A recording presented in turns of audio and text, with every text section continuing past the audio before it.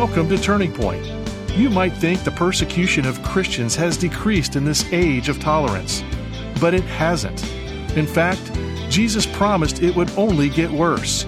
Today, Dr. David Jeremiah looks at why Christians will face more and more hatred from the world in the last days, and how believers ought to respond. Here's David to introduce today's message, In a World of Persecution, Be Prepared. I wonder how many of you have ever been ridiculed for what you believe, have ever had people come after you for your faith. Well, it used to be that was kind of like outside of our experience, but we live in a woke world, and wokeness it's taking over in so many places. I just had a friend of mine tell me about some wokeness that got into his church and basically is about to destroy it. So, persecution for what you believe. The Bible calls us to be faithful to the cause of Christ, to stand up and be counted, and to let our light shine so that men may see our good works and glorify our Father in heaven. Today we're going to look at what's going on around the world, but then what's going on in our world. Well, friends, we've had 4 Turning Point rallies on the schedule. 2 of them are in the history book right now, but we still have 2 left. Next Thursday, we're going to be in Greenville, South Carolina at the Bon Secours Wellness Arena. And then on Friday, November the 11th, we'll be in Buffalo, New York at the KeyBank Center. Tickets available for both of these events through davidjeremiah.org/tours. The tickets are free, but you must have a ticket, and we hope you will come and be with us as we come to your community with the celebration of all that God is doing here at Turning Point. Today we're going to jump into this part 1 message on what it means to deal with persecution. And perhaps we will listen to it a little more carefully than we did the last time somebody talked about it, because we know that it is beginning to seep into our culture as a part of the overall socialist doctrine that is beginning to be a part of our concern. So Matthew 24:9 tells us this is going to happen. How can we be prepared? Let's open our Bibles together for part 1 of Persecution. Be prepared. I'm going to begin with a story that you know some of the details about, and I'll fill in the empty places. Andrew and Noreen Brunson were relaxing at a Turkish retreat on the Aegean Sea when the phone rang. Andrew said the voice, "The police have just been here looking for you." The call was from the small church that Andrew had pastored for 24 years in the New Testament city of Smyrna in Turkey. That was the beginning of a nightmare that lasted 735 days. As he later recounted in his memoir, he was kept for a time in a small cell with no chair, nothing but a low bunk, meaning he had to be either standing or walking or lying on the bed at all times. The toilet didn't flush. His Bible and his glasses were taken away. Pastor Brunson was sometimes housed in overcrowded cells and unable to sleep because of the stifling fear and the stifling heat. Third of the way into the ordeal, he sobbed to the prison doctor, "I can't handle it. I have constant panic. I don't sleep. I've lost 50 pounds. I have fought for 8 months to control myself, and I can't handle it anymore." More than once he said he was afraid he was going insane. But the Lord didn't forsake Andrew Brunson. He said, "Each day I focused on fighting through my fear to reach a place where I surrendered myself to whatever God had for me. I had to learn the lesson of Isaiah 50:10, and he reminded us all of this verse that I had forgotten about. Perhaps you have too. So here it is. "Let the one who walks in the dark, who has no light, trust in the name of the Lord and rely on their God." Can we say that verse out loud? Isn't that a great verse? Let the one who walks in the dark, who has no light, trust in the name of the Lord and rely on their God. Andrew Brunson said, God was teaching me to stand in the dark, to persevere apart from my feelings and my perception and my circumstances. Not long ago, Andrew Brunson spoke again, and his words were very sobering. He warned of persecution ahead for the Western church. Here's what he said. I believe the pressures that we're seeing in our country now are going to increase, and one of these pressures is going to be hostility toward people who embrace Jesus Christ and his teaching, who are not ashamed to stand for him. My concern is that we're not ready for this pressure, and not being prepared is very, very dangerous. So I want us to be prepared, and Jesus wanted us to be prepared. And one of the best ways to be prepared is to listen to what he said to his disciples as he sat with them on the Mount of Olives. This is what he said, Matthew 24, verse 9, "Then you will be handed over to be persecuted and put to death, and you will be hated by all nations because of me." Now, the record of persecution goes way back. How long has there been persecution? Ever since there was Jesus Christ on this earth. He himself was rejected and scourged and crucified. He was a man of sorrows, the scripture says. And the early disciples were arrested and whipped and forbidden to preach in the name of Jesus, though they would not be silenced. As you remember, Stephen became the first person to die for his faith, and an entire chapter in the book of Acts, chapter 7, is devoted to telling us the story of that event. 11 of the 12 apostles perished violently. Every one of them except John, who was banished to the island of Patmos in an old age. By now you might think we'd see a decrease in persecution, and that somehow the world, which is supposedly getting better, would mean that persecution was decreasing and no longer were people being persecuted for their personal faith. Unfortunately, that is not true. In many parts of the world, the persecution of Christians now exceeds any period in history. According to Dr. Todd M. Johnson of Gordon Conwell Seminary, more than 70 million Christians have been martyred throughout history, and more than half of those deaths occurred in the 20th century. He also estimates that 1 million Christians were killed between 2001 and 2010, and another 900,000 between 2011 and 2020. Persecution has been on the increase in the time in which you and I have lived, but we don't know much about it because so much of it happens other places. It's starting to creep into our culture more than you can imagine. But most of the time it's been in places we don't know about, but it's continued to grow. The reality of Christian persecution is evident. Each year, the Christian charity Open Doors releases a world watch list highlighting the 50 places where faith in Jesus costs the most.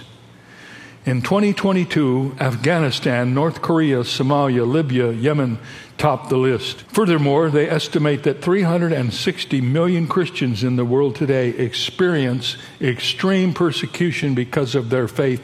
And to give that some context, that is 1 out of every 7 believers in the world. 1 out of every 7 believers lives under the pressure of persecution. Jesus saw this coming. He didn't want us to be caught off guard. Once again, he said, they will deliver you up to tribulation and kill you, and you will be hated by all nations for my name's sake. And each phrase in that prophecy is important, so let's take them one by one. First of all, the promise of tribulation. They will deliver you up to tribulation. Now, the word tribulation is an interesting word. It comes from a Greek word that describes a grinding pressure. It's a word that was used for the grinding of wheat. Think of how they ground grain in the ancient world. The kernels were pounded and pulverized between 2 millstones, and there was no chance of relief. That's tribulation.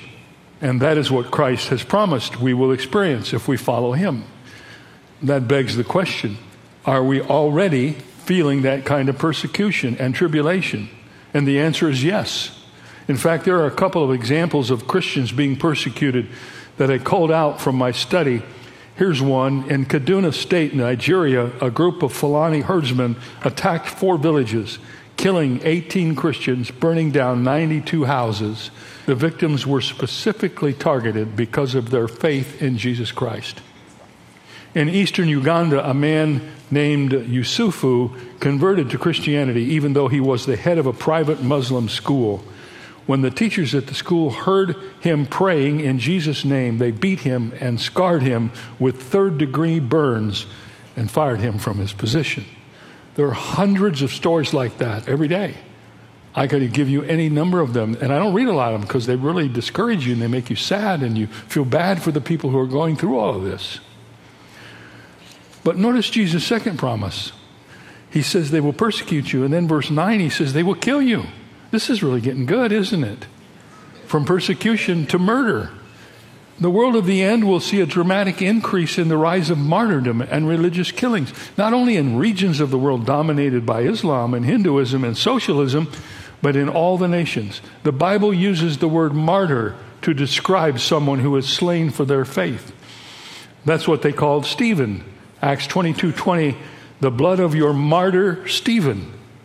Jesus reminded the church in Pergamos, Antipas was my faithful martyr. Now the word martyr was used, but it means witness, and it means somebody who dies because of their witness. Someone who dies because they say what they believe about who Jesus is, and they proclaim him as Savior. They preach on the corners. We see people out there, we think they're weird, but they're preaching, they're doing what they think is right. They're doing something to witness for Jesus Christ. And the Bible says that in the future, when somebody does that, they will be taken out.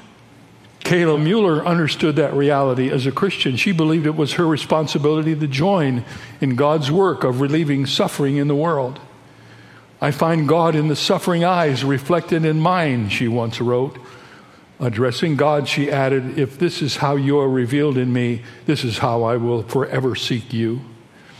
While serving as a relief worker in Syria, Kayla was taken hostage by members of an ISIS cell. She remained a prisoner for 18 months, enduring abuse of every kind, along with several other female captives.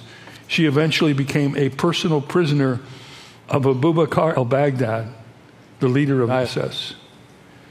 When a group of her friends, 4 women, made a plan to escape their captors, she refused to join them. She said, I am an American, and if I escape with you, they will do everything to find you again, so I shall stay. And the 4 women did escape. They smuggled out a letter that Kayla wanted to give to her parents. I told you this story because I really want to read this letter. Here's a portion of what that amazing young woman wrote during one of the darkest circumstances you can imagine. This is to her parents. If you could say, I have suffered, she wrote, throughout this whole experience, it is only in knowing how much suffering I have put you all through. I remember Mom always telling me that all in all, in the end, the only one you really have is God. I have come to a place in this experience, Kayla wrote, where in every sense of the word, I have surrendered myself to our Creator because literally there was no one else. By God, by your prayers, I have felt tenderly cradled in free fall. Did you hear that phrase? Tenderly cradled in free fall. I have been shown in darkness light, and I have learned that even in prison, you can be free, and I am grateful. Kayla Mueller died at the hands of Baghdad, yet she is victorious today because her story is proving once again that the power of light is greater than the power of darkness, and that freedom over tyranny and love over hate is always the right equation. Kayla's witness will forever reveal the power of the gospel, a power that endures even to the face of death. So Jesus said to these 4 men, Peter, James, John, and Andrew, guys, I want you to understand something. There's some tough days coming, and I'm not going to smooth them over. I'm not going to tell you they won't be tough. They'll be tough. And here's something you need to know. You're going to be persecuted. They're going to try to kill you. And here's why. Then you will be hated by all nations for my name's sake. I would ask this question right now. Here's the question. Have you ever felt anything negative because people know you're a Christian? Have you ever felt any pushback or anguish or maybe even fear or rejection because people know that you're a Christian? One of the grimmer realities of Jesus' revelation in this verse is that persecution against his followers is not clinical or detached. It's the persecution of God's people during the world of the end, fueled by emotion. We will be hated. Of course, such hatred is unwarranted. It will be unwarranted in the future. But for 2,000 years, the world has raged against us, seeking to disband the movement that Jesus began, seeking to ban the Bible that he gave, seeking to disrupt the ministries he started, and seeking to destroy the souls that he saved. You don't have to look very far or listen very long to find out. The world isn't standing up to applaud the Christian faith. So what motivates people to do that? I mean, we're good people. We help our neighbors. We try to be kind. And why do they hate Christians? Why do the people of the world, especially people in places of responsibility, in media, the elites, if you will, why do they look down their nose at Christians? And the motivation behind it is the motivation that goes back to who Jesus is and what he has done. He came to deal with sin. He came not to condemn the world, but that the world through him might be saved. He offers salvation. But in order for you to be saved, you have to admit that you're lost. And my dad used to tell me as a pastor, the hardest thing about getting people saved was getting them lost. Because most of them don't think they're lost. They think they're pretty good. They think they got it made. They think they're good enough to go to heaven without God. They don't need Jesus. Jesus said, you'll be hated by all nations. And then he said it for this reason, for my name's sake. The reason Christians experience persecution is because we have aligned ourselves with Jesus Christ, and the world hates Jesus Christ. If the world hates you, Jesus said, you know that it hated me before it hated you. John 15:18. John 15:20 says, if they persecuted me, they will also persecute you. Now, it's important for me to clarify this because I hear this word used a lot improperly. I got a D on that test. I'm just going through persecution. No, you didn't study. Or, I don't have any money left in my account. I'm going through a time of persecution. No, you should have saved some. We use the word persecution as sort of a cover word for everything that's negative in our lives. But persecution doesn't fit any place except in this narrow place. Persecution is what happens to you, particularly because of the fact that you are a Christian, a follower of Christ. And that raises an important question I'm going to ask you, and I hope you'll think about it. I'm not asking you about your salvation. I'm asking you, have you ever publicly identified yourself with Jesus Christ in such a way that those who know you know what you believe? And have you ever told anybody that you didn't think wanted to know this, that you are a Christian, that you are a follower of Christ? Here's another way to ask that question. This is a great question for all of us, especially for the younger ones. If you got arrested for being a Christian, is there enough evidence to prosecute you? Everywhere you look today, there are people who are tucking their New Testament in their inward pocket and walking by because they don't want anybody to know that they belong to Jesus. If they don't know I'm a Christian, I'm still a Christian. Yeah, but not a very good one. He doesn't want us walking around sticking our faith in everybody's nose, but he doesn't want us covering up our faith in any situation for any reason. We're to stand up for what we believe and not be ashamed to do it. And sometimes you have to confront what's wrong. When I was a pastor back in Fort Wayne and I was first getting started, I was probably in my late 20s, early 30s. Much to my wife's frustration, I played in 2 industrial basketball leagues every week.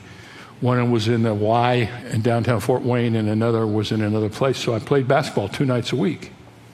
And I made a lot of friends there. It was the only contact I had with people who weren't Christians. Because if you're a pastor, as soon as you walk in the room, they get on report, you know. The pastor's here, you got to behave and all that. But when you're playing basketball, nobody cares about that.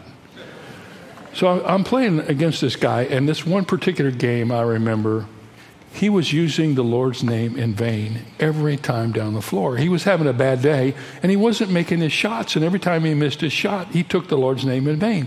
And finally, during a timeout, I went over to him and I said, you know what? You got to quit doing what you're doing. He said, what's that? I said, first of all, Jesus isn't missing the shots, you are. So quit using his name. And secondly, Jesus Christ is very special to me.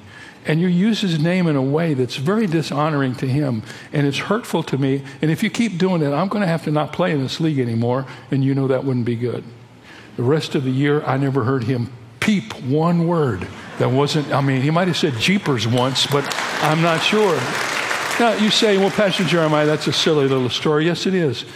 But how easy do we just accept what happens by other people? Because we don't want people to know that we are Christians. And the Bible says that's not being a Christian. We will have to stand up for our faith, and when we do, we will have issues. Jesus is telling his disciples this because he wants them to get ready. He knows they're going to face some stuff like this. And so we have the record of persecution and the reality of it. Here's the response to it. Let me tell you another story, most of which you may know. Coach Joseph Kennedy has inspired those of us in America with his example. As a high school football coach in Seattle, he would always take a moment to kneel in prayer on the 50-yard line after the game. No matter win or lose, sometimes members of his team joined him for the prayer, and sometimes even players from the other team joined in. But whether in a crowd or alone, Coach Kennedy prayed after every game, and he did it for 7 years. Then in 2015, an opposing coach noticed what he was doing and reported him to the Bremerton High School principal. Soon after that, the school athletic director told Kennedy to stop praying, citing the school district's policy regarding religious expression. The coach tried to do as instructed. In fact, he skipped his weekly prayer after one game and felt so guilty and regretted his decision so much that before he got home, he turned his car around, went back to the empty stadium, tearfully returned to the 50-yard line, asked God to forgive him for not doing what he should do, and expressed his love for the Lord. He resumed the ritual of post-game prayer the following week and the week after, and that's when the officials placed him on leave and then declined to rehire him for the following season. Joseph Kennedy had spent 20 years serving his country as a United States Marine, and he was fired for 20 seconds of prayer. And the coach, he's a fighter.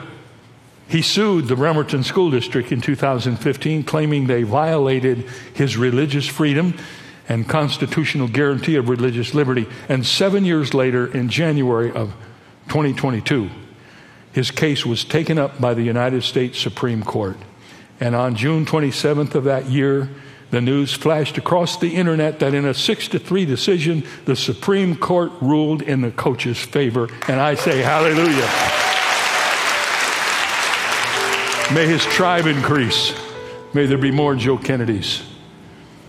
Whenever possible, we need to kindly and bravely stand up for the freedom that allow us our faith. Amen. Amen.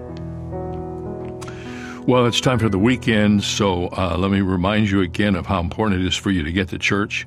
So very encouraged in talking to my pastor friends that people are starting to come back and the church is beginning to feel vibrant again after all that we've been through. How desperately we need to be together. The church is not the church unless it's gathered.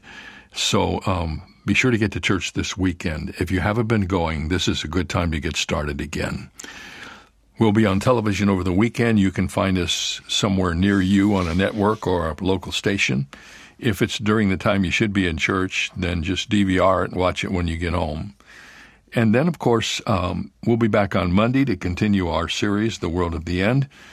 Remind you again, you can get that book from us by giving a gift to Turning Point during the month of October of any size. Just say, please send me the book when you send your gift, and it's our way of saying thank you for your investment. The book is also available in stores everywhere where good books are sold. You can find this book, The World of the End. I want to thank you so much for your support, especially during this fall season as we have this new book release and our rallies are in process. Many of you know we also do a Caribbean cruise during the time between Christmas and New Year's. You can find out more about that by going to our website. It's December the 28th through January the 4th, and it takes you to the beautiful warm waters of the Caribbean while everybody's freezing back home. We'd love to have you come with us. It's really a lot of fun. Great way to end the old year and begin the new. And have a great weekend, friends. Thank you for being so faithful this week. We'll see you on Monday. God bless you.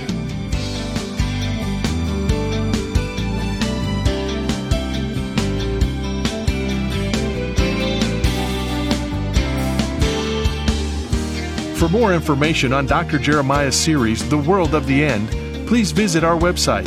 There you'll also find 2 free ways to help you stay connected: our monthly magazine, Turning Points, and our daily email devotional. Sign up today at davidjeremiah.ca/radio. That's davidjeremiah.ca/radio. Or call us at 800-946-4300. When you do, be sure to ask for your copy of David's powerful new book, The World of the End: How Jesus' Prophecy Shapes Our Priorities. It's yours for a gift of any amount.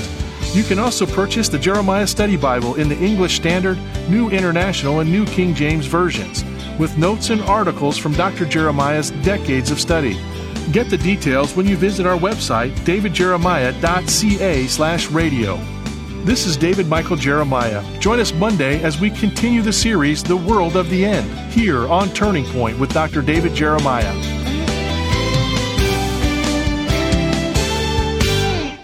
The Bible contains chilling prophecies about the end times, but right alongside is the news that Jesus has overcome the world. In his new book, Dr. David Jeremiah instructs us how to put Jesus' prophetic teaching into practice. And when you support Turning Point this month, Dr. Jeremiah will send you your very own copy. Gifts of $75 or more will receive the World of the End study set, and you'll receive the premium set for gifts over $100.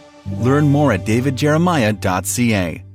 If you enjoy listening to Turning Point with David Jeremiah, you will be happy to hear that there is now a daily Turning Point television broadcast that you can watch each weekday. Tune in to Faith TV, Joy TV, or Miracle Channel, Monday through Friday, to watch the Turning Point daily television broadcast. Be sure to check your local listings for the channel and time in your area, or visit davidjeremiah.ca/TV to download a program schedule or watch at your convenience. That website again is davidjeremiah.ca/TV. If you're looking to enhance your personal or group Bible study, look no further than the Jeremiah Bible Study Series. In each volume, Dr. David Jeremiah helps you understand what the Bible says and how to apply it. Along the way, you will gain insights into the text, identify key themes, and be challenged to apply the truth found in Scripture to your life. Get your copy today. Learn more at davidjeremiah.ca/study. That's davidjeremiah.ca/study. A group of pastors once considered inviting the great evangelist Dwight L. Moody to hold an evangelistic campaign in their city. One of the ministers was reluctant and asked, "Why Moody? Does Dwight Moody have a monopoly on the Holy Spirit?" After a few silent moments, another pastor spoke up, "No, Moody doesn't have a monopoly on the Holy Spirit, but the Holy Spirit has a monopoly on Moody." I can't imagine a higher compliment to pay to someone than to say that the Holy Spirit monopolizes that person's life. What does that mean? It means that God has more influence on that person than anything else. This is David Jeremiah encouraging you to get on the road to new life. Discover God's Holy Spirit on Route 66. Route 66, driving the word home. Log on to Route66Life.com. Start your journey home today.